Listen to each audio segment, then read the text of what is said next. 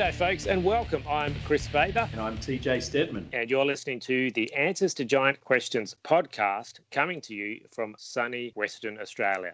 G'day folks and welcome back to the Answers to Giant Questions podcast, the show that tackles your questions about the biblical giants. When we left off last week, we were starting to get some idea about the significance of numbers in Genesis 5. And we had a bit of an idea that there was some kind of relationship between the Genesis story and the Sumerian king list. We're going to continue looking at significant numbers as we go through the season, but for now, we're going to look at another potential factor in understanding Genesis 5. Yeah, that's right. We thought we'd look at something relatively easy today and talk about the different manuscript traditions that exist among people loyal to our Heavenly Father. Now, most people are aware that the Old Testament was originally composed in the Hebrew language, and again, there would be a majority of people who are aware of the Greek translation of the Old Testament, which we know as the Septuagint, or you might see it abbreviated as the LXX. Not many people are familiar with a third textual tradition, which is called the Samaritan Pentateuch, and it wasn't until recently that we actually had a copy translated into English. There'd be even fewer people still who are aware that all three manuscript traditions give different readings of Genesis 5. That's pretty interesting. So what does that mean then for our understanding of the long ages of the patriarchs and the comparison with the Sumerian king list? Well, putting the king list aside for a moment, it's going to give us another question to answer around the authority of these different manuscript traditions. Because if the numbers vary from one text to another, then that's going to throw out any correlations or meaning imputed to those numbers. But I think the best way to demonstrate this is just to show you some of the raw data, and then you can see the effect that it's going to have on interpretation. So for listeners at home, if you get a chance to read your Bible along with me, you can do that while I read this. Instead of reading a translation of the traditional Masoretic text, which is what most Bible translations are based on, I'm going to read first the translation of the Septuagint. Then after that, I'll read from a translation of the Samaritan Pentateuch. So here's the Greek version of Genesis 5, obviously translated into English for this audience. This is Genesis 5 from verse 1. This is the book of the generation of humans. On the day when God made Adam, he made him according to the image of God. He made them male and female. He blessed them, and he named their name Adam on the day when he made them. Adam lived 230 years and fathered a child according to his appearance and according to his image. He named his name Seth. The days of Adam after he fathered Seth were 700 years, and he fathered sons and daughters. And all the days of Adam that he lived were 930 years, and he died. Seth lived 205 years, and he fathered Enosh. And after he fathered Enosh, Seth lived 707 years, and he fathered sons and daughters. And all the days of Seth were 912 years, and he died. And Enosh lived 190 years, and he fathered Kenan. And after he fathered Kenan, Enosh lived 715 years, and he fathered sons and daughters. And all the days of Enosh were 905 years, and he died. And Kenan lived 170 years, and he fathered Mahalalel.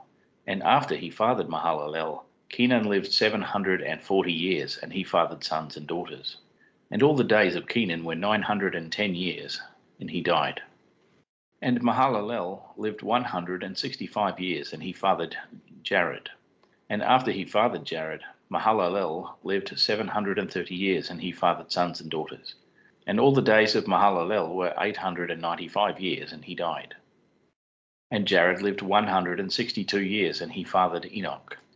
And after he fathered Enoch, Jared lived 800 years, and he fathered sons and daughters.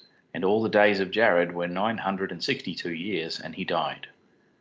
And Enoch lived 165 years, and he fathered Methuselah. Enoch was very pleasing to God for 200 years after he fathered Methuselah, and he fathered sons and daughters. And all the days of Enoch were 365 years. And Enoch was very pleasing to God and was not found, because God transposed him. And Methuselah lived 187 years, and he fathered Lamech. And after he fathered Lamech, Methuselah lived 782 years, and he fathered sons and daughters. And all the days of Methuselah which he lived were 969 years, and he died. And Lamech lived 188 years. and he fathered a son. And he gave him the name Noah, saying, This one will relieve us from our works, and from the pains of our hands, and from the earth which the Lord God cursed. And after he fathered Noah, Lamech lived 565 years, and he fathered sons and daughters. And all the days of Lamech were 753 years, and he died. And Noah lived 500 years, and Noah fathered three sons, Shem, Ham, and Japheth. So, if you got the chance to follow along in your Bible, or perhaps you're familiar enough with Genesis 5 to have the passage fairly well preserved in your memory, then you will have noticed some odd little details as we went through this genealogy. And we mentioned it earlier, but now you can actually look at it for yourself. We'll make our comparisons against the Masoretic text, which is what most of us will be familiar with, so we can talk about the differences in the Greek text from that perspective. The first 5 generations add 100 years before the birth of the son, and then reduce the remaining years to arrive at the same total age. The ages for Jared remain the same as the Masoretic text. Enoch's ages are also shifted by 100 years to arrive at the same total, with the statement that he pleased God for 200 years after the birth of his son, rather than 300. Hey, just quickly, how many watchers did it say descended to Mount Hermon in 1 Enoch, wasn't it? 200? Moving on. 6 years are added to the life of Lamech at the time of Noah's birth, and 30 years are removed from Lamech's total lifespan. So those are just some quick observations. I'll have some concluding remarks on this a bit later, but for now, I want to take a look at the Samaritan Pentateuch.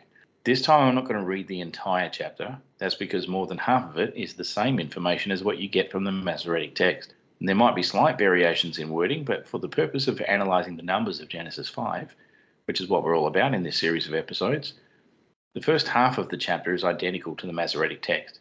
So now I'm going to read from the Samaritan Pentateuch, beginning from Genesis 5:18. And Jared lived 162 years, and he begat Enoch. And Jared lived after he begat Enoch 785 years, and begat sons and daughters. And all the days of Jared were 847 years, and he died. And Enoch lived 65 years, and begat Methuselah. And Enoch walked with God after he begat Methuselah 300 years, and begat sons and daughters. And all the days of Enoch were 365 years. And Enoch walked with God, and he was not, for God took him. And Methuselah lived 67 years, and begat Lamech. And Methuselah lived after he begat Lamech 653 years, and begat sons and daughters. And all the days of Methuselah were 720 years, and he died. And Lamech lived 53 years, and begat a son. And he called his name Noah, saying, This same shall comfort us concerning our work and toil of our hands, because of the ground which the Lord hath cursed. And Lamech lived after he begat Noah 600 years, and begat sons and daughters. And all the days of Lamech were 653 years, and he died. And Noah was 500 years old, and Noah begat Shem, Ham, and Japheth. Okay, so again, let's have a look at it in comparison to the Masoretic text. This time, Jared loses 115 years. Lamech is born 115 years earlier relative to Methuselah's birth. Methuselah loses 249 years. Noah is born 129 years earlier relative to Lamech's birth, and Lamech loses 124 years. They really are quite different, aren't they? So how do we know which one is right then? Well, I could be really cryptic here and say the answer is yes, all of these are right, from a certain point of view. Kris, you're going to learn that many of the truths that we cling to depend greatly on our point of view. Yeah, thanks for that, Obi-Wan. But what I really want to know is which of these manuscripts is actually giving us the real hard data, because Lamech didn't die at 3 different ages, so one of these is right and the others have to be wrong. Right? Wrong. They're all right. And they're all wrong. Oh, come on, man. What are you doing to me? You're baking my noodle. You're frying my brain. You're scrambling my spaghetti. I'm freaking out. What about truth, history, biblical inerrancy? What about inspiration? What about reality, man? What about reality? All right, well, let's just take this puzzle a piece at a time and see what we can work out. If we have a look at the figures that we get from all 3 translations of Genesis 5, we can see some things that they all have in common. What we can see in this data is that there are definite strong correlations across the spectrum of biblical textual traditions. An important starting point when considering the biblical data is the use of a decimal system, which is indicated by the choice of words for each numerical value. The Hebrew text in general doesn't have words that explicitly deal with a base 60 numerical system.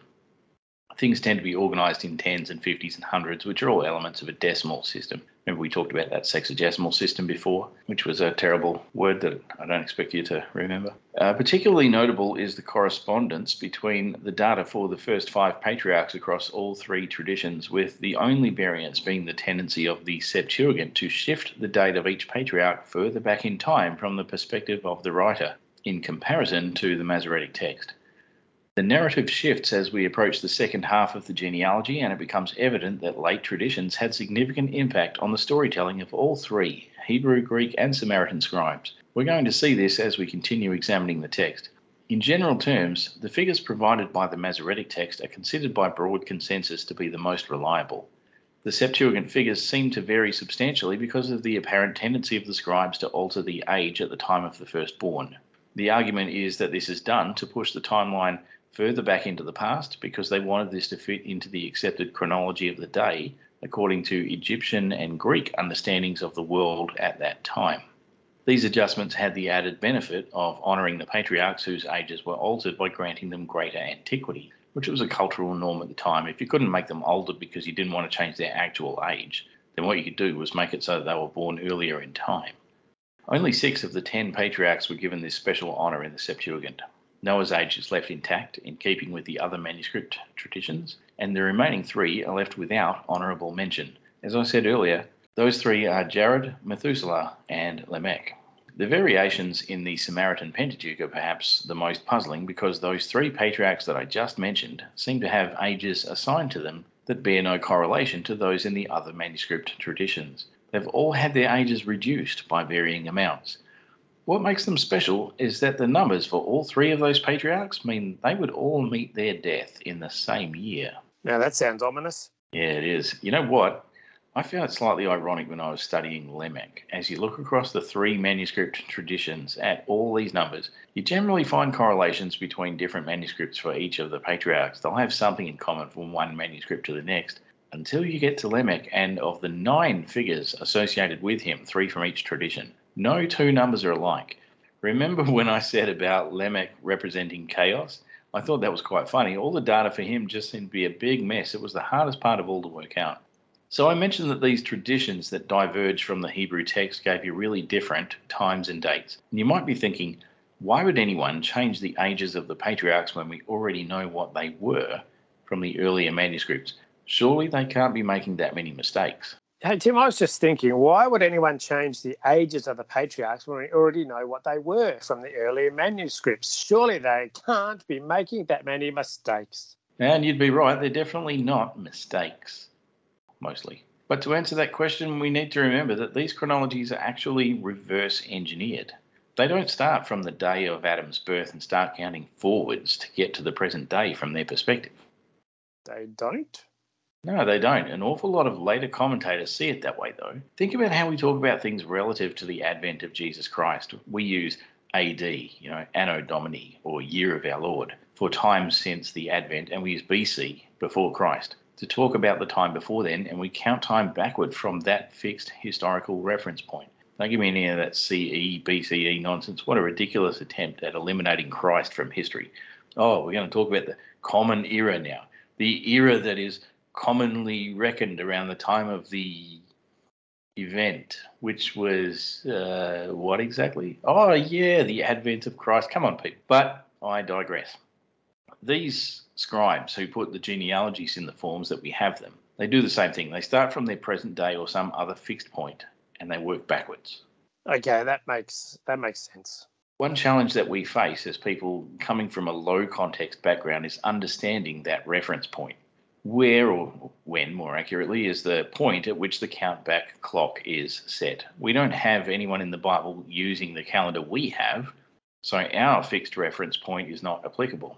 And that means that the events described are going to have a different internal significance because they're relevant to a different central event or point in time. So that's the next challenge, and that's going to mean that for narrative purposes, you're going to encounter different uses of chronology to communicate specific statements relative to that orienting point. And that's going to require adjustments to the data in order to convey the intended message. As an example, when the Samaritans told their version of the Genesis 5 story, they wanted to make sure that those three bad guys, Jared, Methuselah, and Lamech, all got what was coming to them, so they engineered the genealogy to make sure that they all met a nasty end in the Great Flood. It didn't seem to bother the Samaritans if they changed the total age of some of those patriarchs. They've got a flood date, and they're sticking to it, and they're prepared to manipulate the genealogical data to maintain that chronology. Because it isn't just a means of saying, we don't like those guys, so they have to die a horrible death. It's also ironing out problems in chronological data. We have a fixed flood date, but that clashes with the ages of these guys who, if they really lived that long, should have survived the flood. And we have a well-established tradition that says you can't have that. Only 8 persons, being Noah and his wife and his 3 sons and their wives, can make it to the other side of the flood. So you're saying that on the one hand, the scribes are reconciling timeline issues that arise out of putting stories together, and on the other hand, they're actually using that process to tell a new story in itself. Yeah, that's right. And this all comes together as a larger, more cohesive narrative. But doesn't that fudge the facts? Like I said before, what about the reality of the historical situation? Yeah, we need to understand when we read these different genealogical traditions that they're not trying to adjust established history, like, for example, trying to change the date that the flood happened. Whether it actually happened when they say it happened is irrelevant. Instead, they just use that historical event as an anchor to attach their story to. This has the effect of changing the date at the other end of the narrative, which in this case would be the birth of Adam. But since nobody knows when that was, it doesn't really matter if it moves. That's relative to the rest of the story and not a fixed point that needs to be maintained for any particular reason. Well, unless you're a young Earth creationist. And it's not the point of the story anyway. By the way, that whole timeline in the Samaritan Pentateuch is based on time that they work out from the calendar established by the Book of Jubilees. They work everything out in 49-year cycles. Anyway, if all those dates and ages had to be strictly accurate, then we wouldn't be having this conversation about divergent manuscript traditions. Not only that, we would have thrown away every single copy of Genesis 5 ever written because they all diverge from original material in one way or another. As Michael Heiser used to say about chronologies, all of the systems cheat somehow. They're all doing their own thing for their own reasons. So you're going to go insane trying to make them all reconcile. It's a waste of time. And he said the same thing about eschatology as well, for the same reason. As I've said many times before, the point of genealogy is to tell a story that connects someone in the past to someone in the present with a lesson for the now. Or in the case of retelling an old story, it's to cast the later character or situation in a similar light to the earlier one. And along the way, the information that you include or leave out or tweak slightly is part of the storytelling process. The story that you're telling to your audience now is not the same story that was told back then when these events were current. And again, look at the trajectory presented by the genealogy. It's about the point we're moving towards, not the point we're moving away from. This is why ultimately Jewish literature tends to become apocalyptic in nature. Remember that these are ancient people and they don't have scientific concerns for accuracy or historicity the way that we do. The point being made isn't that these numbers are all 100% factual, set in stone, reliable numbers that you can count on to make a scientifically accurate chronology. That's a modern way of thinking. The numbers are part of a story that's being told. And the story is going to change depending on who's telling it and why. So I don't look at these different manuscript traditions and think of any of them as inferior to the others. The way I see it, they're using the same basic framework to tell different stories for their own reasons. Okay, so doesn't that raise a question about inspiration, though? Like, which story is being told by God through the human author? Surely that's going to have to come into it at some point. That really is the million-dollar question. And because we don't have the luxury of being present at the time of writing, the only way we're going to figure that out is by careful scrutiny of the available data. Because if we start with an incorrect assumption, we're building a house of cards. And I've actually set up a bit of a house of cards as we've been talking just now, which is about to collapse under the weight of scrutiny. Let's have a look at the Masoretic text for a moment. The core of the genealogy seems pretty solid by comparison to the other translations. And linguistically speaking, we should be working with the most reliable version on the basis that we haven't had to translate out of Hebrew, as is the case with the Greek and the Samaritan translations. But even so, the Masoretic text shows evidence of manipulation. You're saying that the numbers preserved in our Bibles might not be the real historical numbers, but they are here in the text because they serve a storytelling purpose, just like they do in the other translations? Yeah, that's right. We need to keep in mind that it's not the historical facts that were inspired by the Spirit of God moving in the author of the text. It's the message being presented by the text. I have no doubt that God works providentially through the events that occur in space and time in order to get his message across. But ultimately, if we consider Scripture authoritative, then we have to come back to the affirmations of Scripture and not the scientific realities behind the text. Let's look at Methuselah first. Just like in the Samaritan version, Methuselah dies in the flood year. Now, it's not as blatant as the Samaritan, where you have three guys all die at the same time, but it's still there. And the Greek translation actually agrees with the Masoretic on the numbers here rather than offering an alternative or trying to correct it. So it's probably an authentic number, but we're still going to have to ask ourselves about the significance of that timing later on. Lamech is different though. Everyone notices Lamech's distinctive age of 777 years. We have a tendency to view this Lamech as superior to the other Lamech of Genesis 4 because we have this thing about the number 7 as being godly or righteous or something. And as long as we still think that it's good to have that number associated with a person, then we're going to see him as a good guy. We're going to see him as the counter against the bad Lamech who was associated with vengeance instead of this holy 777. Isn't that a double standard? On the one hand, the first Lamech was bad because of 77-fold vengeance. Then the new Lamech comes along and we like him for having 3 sevens at his age. Yeah, the problem, and we talked about this last week, is that we've fallen for the trap of false association. We see the number 7 and the way 7 gets used of divine persons, like God. So 7 is divine. God is divine. 7 is godly. God is good. 7 is good. But actually 7 is not good. God is good. 7 is divine. But divine is not the same as good. 7 is divine or holy because 7 is incomprehensible. 7 is a prime number, complex yet indivisible. 6 represents humanity. 7 is more than human. 7 is something other, something above what we can comprehend. 7 is divine order, and that means the kind of order that we can't understand. We call that chaos. That's not disorder, it's a higher order. That's what 7 represents. It's not a moral value. 7 isn't a sacred or holy number because it's good. It's holy because it's above our comprehension. It's different to anything we can comprehend. We have to remember that we can't conflate holiness and goodness just because God epitomizes both of those things. They're not the same. Yeah, that makes sense, but it is still kind of hard to shake off that association. I think we also have that sort of the bad guys are in Genesis 4 and the good guys are in Genesis 5, that kind of thing going on as well. Actually, while we're talking about 777, that reminds me, a while ago I went to see that old 80s Christian rock band, Striper. I've heard of them. I didn't realise they were still around. Yeah, 40 years and still going, mate. Absolutely legendary. Anyway, one thing that Striper have always done well, except for that weird phase in 1990, but let's not talk about that. It's the use of symbolism as part of their identity as a Christian band. So they have a big triangle behind the band logo, which represents the Trinity, and sometimes they use the number 777. So, of course, I'm at the concert. You don't go to a concert without buying a T-shirt, right? So I get this Striper T-shirt, which I'm proudly wearing, and on the back it says, "To hell with the devil." And it's got a big 777 across the shoulders. Just makes me wonder how many people wear that thinking the 777 is representative of moral goodness instead of divine holiness. Anyway. So how was the concert? Was it good? Oh, yeah, mate, it was unreal. It was absolutely awesome. I went with a mate from church, and while we were there, I ran into my bandmate, Vaughan Gregory, who was actually a guest on this podcast back in the first season. For those of you who don't know, Vaughan and I are one half of a Christian heavy metal band called Grave Forsaken, and if you've been listening to this podcast, you've already heard some of our music. If you like it, head over to graveforsaken.com and check it out for yourself. Anyway, getting back to Lamech, we find that when we examine the 3 manuscript traditions, some interesting things are going on. Let's look at his numbers from Genesis 5, verses 28 to 31 in all 3 translations.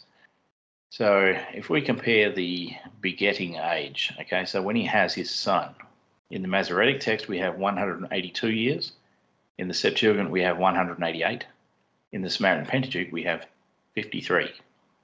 If we look at the remaining years after begetting his son, in the Masoretic text we have 595, in the Septuagint 565, and in the Samaritan Pentateuch 600. And if we look at the total years of Lamech's life, we have 777 in the Masoretic text.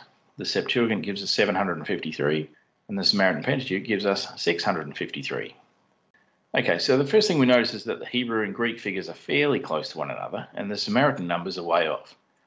I mentioned before that the Samaritan text was manipulated specifically to ensure that Lamech and Jared and Methuselah all die together. So that's going to explain those variations. We'll talk later about why everybody wants them dead, but it's interesting when we consider the total age of Lamech. The number of 777 appears to be artificially constructed, given what we know about this number as a highly symbolic value. But is that appearance enough to be able to make that judgment? What if it's actually a real number? Yeah, well, what isn't immediately apparent until you take a moment to look at it is that both the Hebrew and the Samaritan figures for Lamech's total age are derived from the figure found in the Greek text. Okay, so here's how it works. The Hebrew text uses the hundreds from the Greek text. So they've taken the number 753, they've retained the number 7 as in 700, and they've changed the rest to suit their story because they really want to drive home that number 7 thing, so they get 777. The Samaritan text uses the 5-3 as found in the Greek text, but they've changed the hundreds to suit their story because they want to make sure that he dies in the flood according to their established timeline. This figure, like poor Lamech himself, has also been manipulated for narrative purposes. So what we can see is that the original can be found in the Greek text. That provides the number which is the basis for the other two translations. That leaves only the discrepancy between the age at the birth of the son, the birth of Noah, between the Greek and Hebrew text. There's a difference of 6 years. And again, we have evidence of manipulation of the data in order to avoid a chronological inconsistency. And the fact that the Greek text proves to be the central anchor for the data here should be raising red flags about our assumptions of the other translations. If we're going to say that Lamech lived to be 777, and we know that Noah was 600 years old when the flood came, then we have to make some changes. Because in the original version, Lamech was 188 years old at Noah's birth. That makes Lamech 788 years old at the time of the flood. But we've already decided that we want Lamech to be 777 years old. And because we want to keep that there for the purposes of our story, we have to shift Lamech's age at Noah's birth and bring it backward so that he's not still alive when the flood comes. By changing his age to 182 years at the birth of Noah, that moves the date of the flood to 782 years after Lamech was born. And since he only lives to 777 in this version of the story, that means he's been dead for 5 years by the time the flood happens. Now, you could look at that and say, well, why didn't they leave his age at 753? Which it is according to the Greek text, but then we don't get our lovely 777, which is what our Jewish audience really wants in there. So here's where it gets interesting. If we consider the Masoretic text accurate on the numbers, with the exception of Lamech's data, which we take from the Septuagint, we find that the correlation between total years seen in the Sumerian king list and the Genesis 5 genealogy, which we've been talking about in the previous 2 episodes of the podcast, is quite compelling because that gap between the rounded totals becomes even narrower and makes that correlation even more striking. We're talking about a margin of error of 1 year.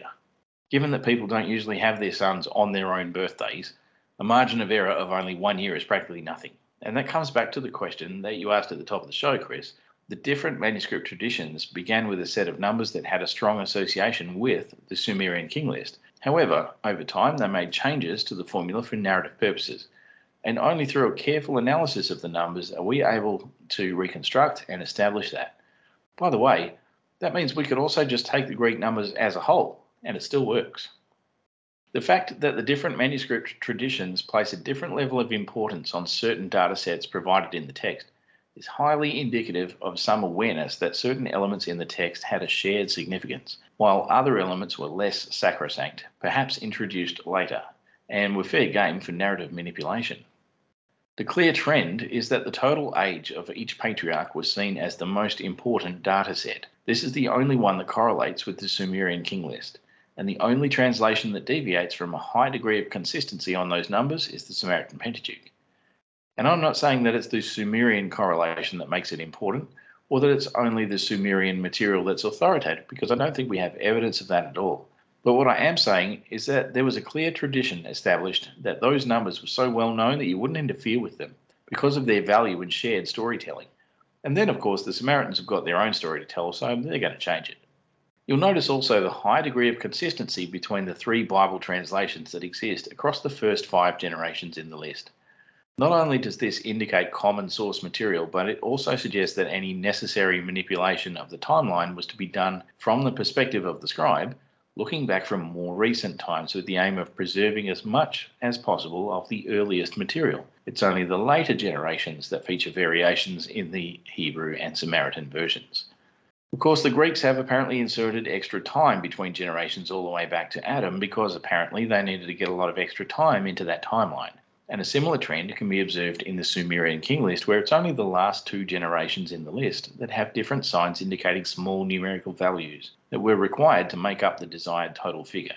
If you're going to pay with the exact change, eventually you're going to have to pull the coins out of the purse. So that's what was going on there. Remember that the Sumerian king list probably had its numbers originally lost and repopulated by a scribe who was only working with a given overall total for the 8 names in the list. So why do we have the age at the birth of the firstborn? And why do certain traditions feel the need to manipulate those numbers? Okay, so the first thing to notice is that since we've brought the Sumerian king list into the discussion, we observe that there's no age provided for the birth of the firstborn. 2 reasons. Firstly, it's not a biological succession or a genealogy. You'll notice how it talks about kingship moving from one city to another. Secondly, they're not using the king list as a means of fixing the calendar, because these things are in different places. Some of their reigns may have been concurrent, that is, at the same time, in different cities. There's a particular chronology being preserved in the Hebrew text, using those ages to set the gaps between each generation in order to provide a fixed timeline. And that raises the question of exactly what chronology the Hebrew authors are presenting.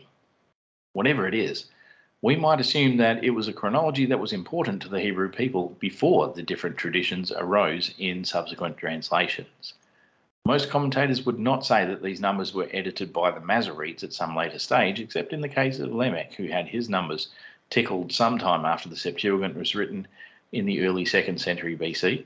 At any rate, that wasn't a massive shift in the timeline, and I've already mentioned several times that the Greeks apparently took the liberty of changing these ages in order to pad out the chronology for political reasons. And once again, we see that the Samaritans didn't mind making changes to that data set either, because they have this story to tell in which 3 of the bad guys in the genealogy all meet a grisly fate in the Great Flood. As for the number of remaining years between the birth of the firstborn and the age at which they died, those numbers are really just there to show the mathematics of the timeline and to reinforce it. Remembering what we said earlier about how biblical chronologies work, we have to assume that these periods of time were arranged in reverse chronological order from a fixed point in time. And again, that brings us back to the question of what that point actually was. Lloyd Bailey seems to think that it was the inauguration of the Second Hebrew Temple, but he's working on the Masoretic text alone. I think we might need to dig a little deeper, but before you jump there in your mind, let me assure you that I don't think that it points to Jesus. That might be a bit jarring to our Christian sensitivities because we'd much rather see a timeline that leads to Jesus, but we have to keep reminding ourselves that Jesus was not some known point on the horizon from the perspective of an exilic or post-exilic audience, except for those who understood the prophet Daniel, but we'll talk more about that later. So that's all well and good, but what's going on with the Samaritan version? Why is their timeline so different from the one in the Hebrew and Greek traditions? I understand that they have a story to tell, but what is that story? Well, I'm so glad you asked because this is fascinating. Here's an interesting little factoid for you. If you take the date at which the Second Temple was inaugurated and you subtract the difference in the total timelines presented in Genesis 5, according to the Samaritan Pentateuch, you end up with a date that coincides with the beginning of the Judean-Babylonian War in the year 601 BC. What that means is that for the Samaritans, the Great Flood represents the onset of the Babylonian destruction of Judea. And that means the Samaritans are painting the Judeans as the 3 bad guys in the genealogy who all get wiped out in the Great Flood. You see, it wasn't until after the Babylonian captivity that the Samaritans became an independent group in their own right and settled to the north of Judea. And part of the way that they've legitimized their separation from the Jews and established their authority of their own manuscript tradition is by using the story of Genesis 5 as an illustration of judgment against the Judeans. who they're now distinguishing themselves from. In the Samaritan mindset, it's the judgment of God upon the Judeans that is illustrated by the destruction of the wicked in the Great Flood.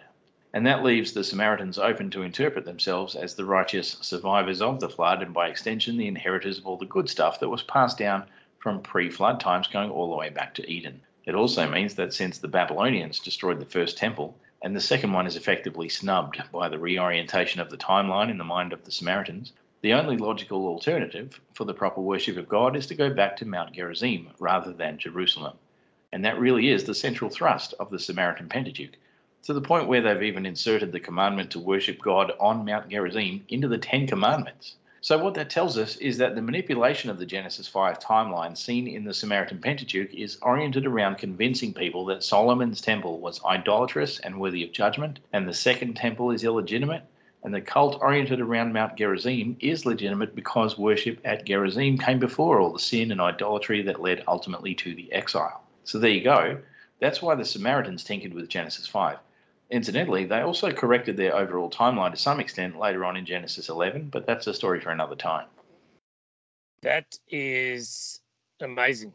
It certainly is, but I should point out that the timeline presented only works if we take into account the chronology presented in the Book of Jubilees. Anyway, I think we've covered enough in this episode to be able to understand that the three different translations of Scripture all provide different numbers in the genealogy of Genesis 5, and we've also been able to show that the correlation with the Sumerian king list is important. I think it shows very clearly that the Babylonian numbers were grossly inflated in order to give themselves a greater claim to antiquity, which was culturally important in the ancient Near East. It also shows that there was a very real genealogical connection between the first man and the flood hero, according to Scripture. But what we can't yet establish firmly is why there are differences between the other biblical translations. And it looks like we're out of time here, so we're going to have to put a bookmark in this episode and pick it up next week. But I just thought this whole episode was fascinating, and I had no idea about this conspiracy among the Samaritans to change the Bible for their own purposes. I'm certainly looking forward to finishing this 2-part episode next week as part of a 4-part series on our introduction to Genesis 5. Yeah, it's been pretty wild so far, and don't go anywhere because the next part of this is just as intriguing. We haven't finished dealing with conspiracies yet. There's more? Yeah, when we pick it up next week, we're going to be talking about the conspiracy of the Masoretes and what they did to Genesis 5 in order to tell their own story. Wow, it just keeps coming. Well, you heard it right here, folks. Next week is going to be awesome, and hopefully we will get to the bottom of this mystery around the true numbers of Genesis 5. What that means for the age of the patriarchs, and how that should influence our reading and understanding of Genesis 5. Don't miss it. What a tangled web of conspiracy and intrigue we have uncovered here.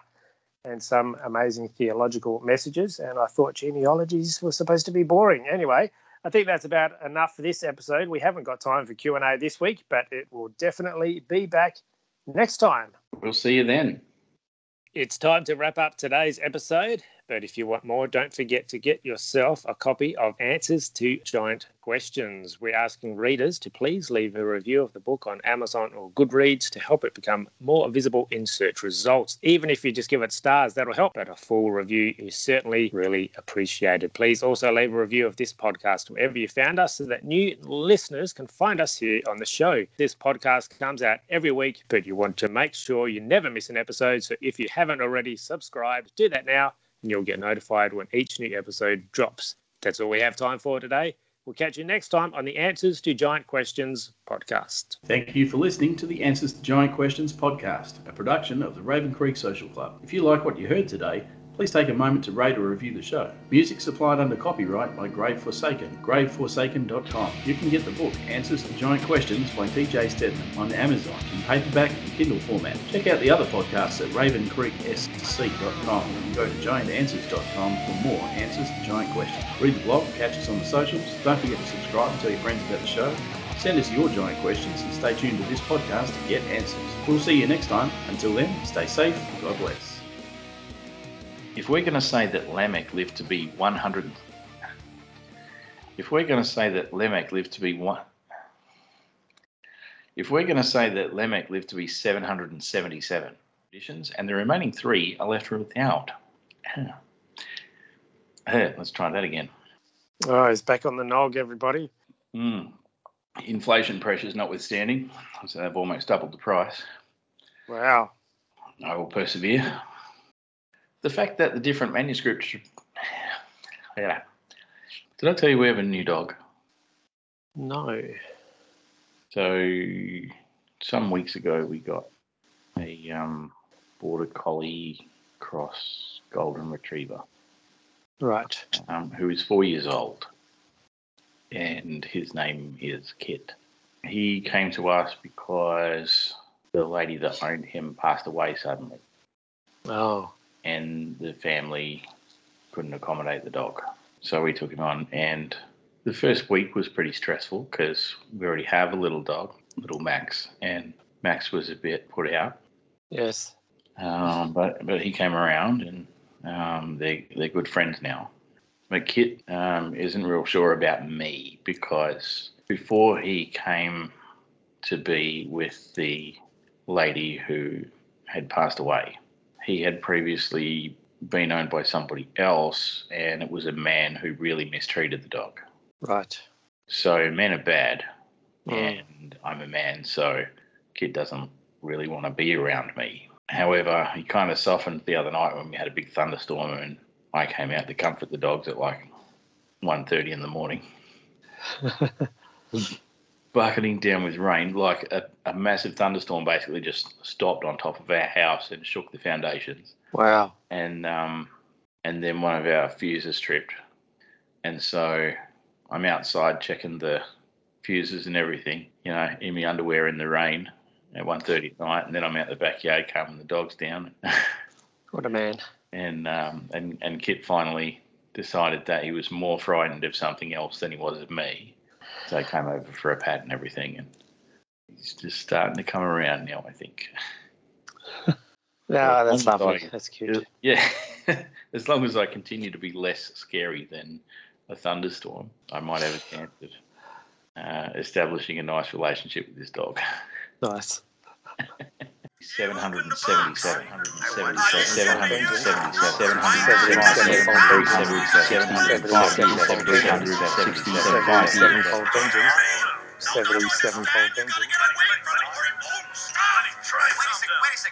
answers. You need to step away. Maybe the numbers. Where'd you get them? Sent to me. He heard them. Who sent to you? He heard them in Calgary. What's Calgary?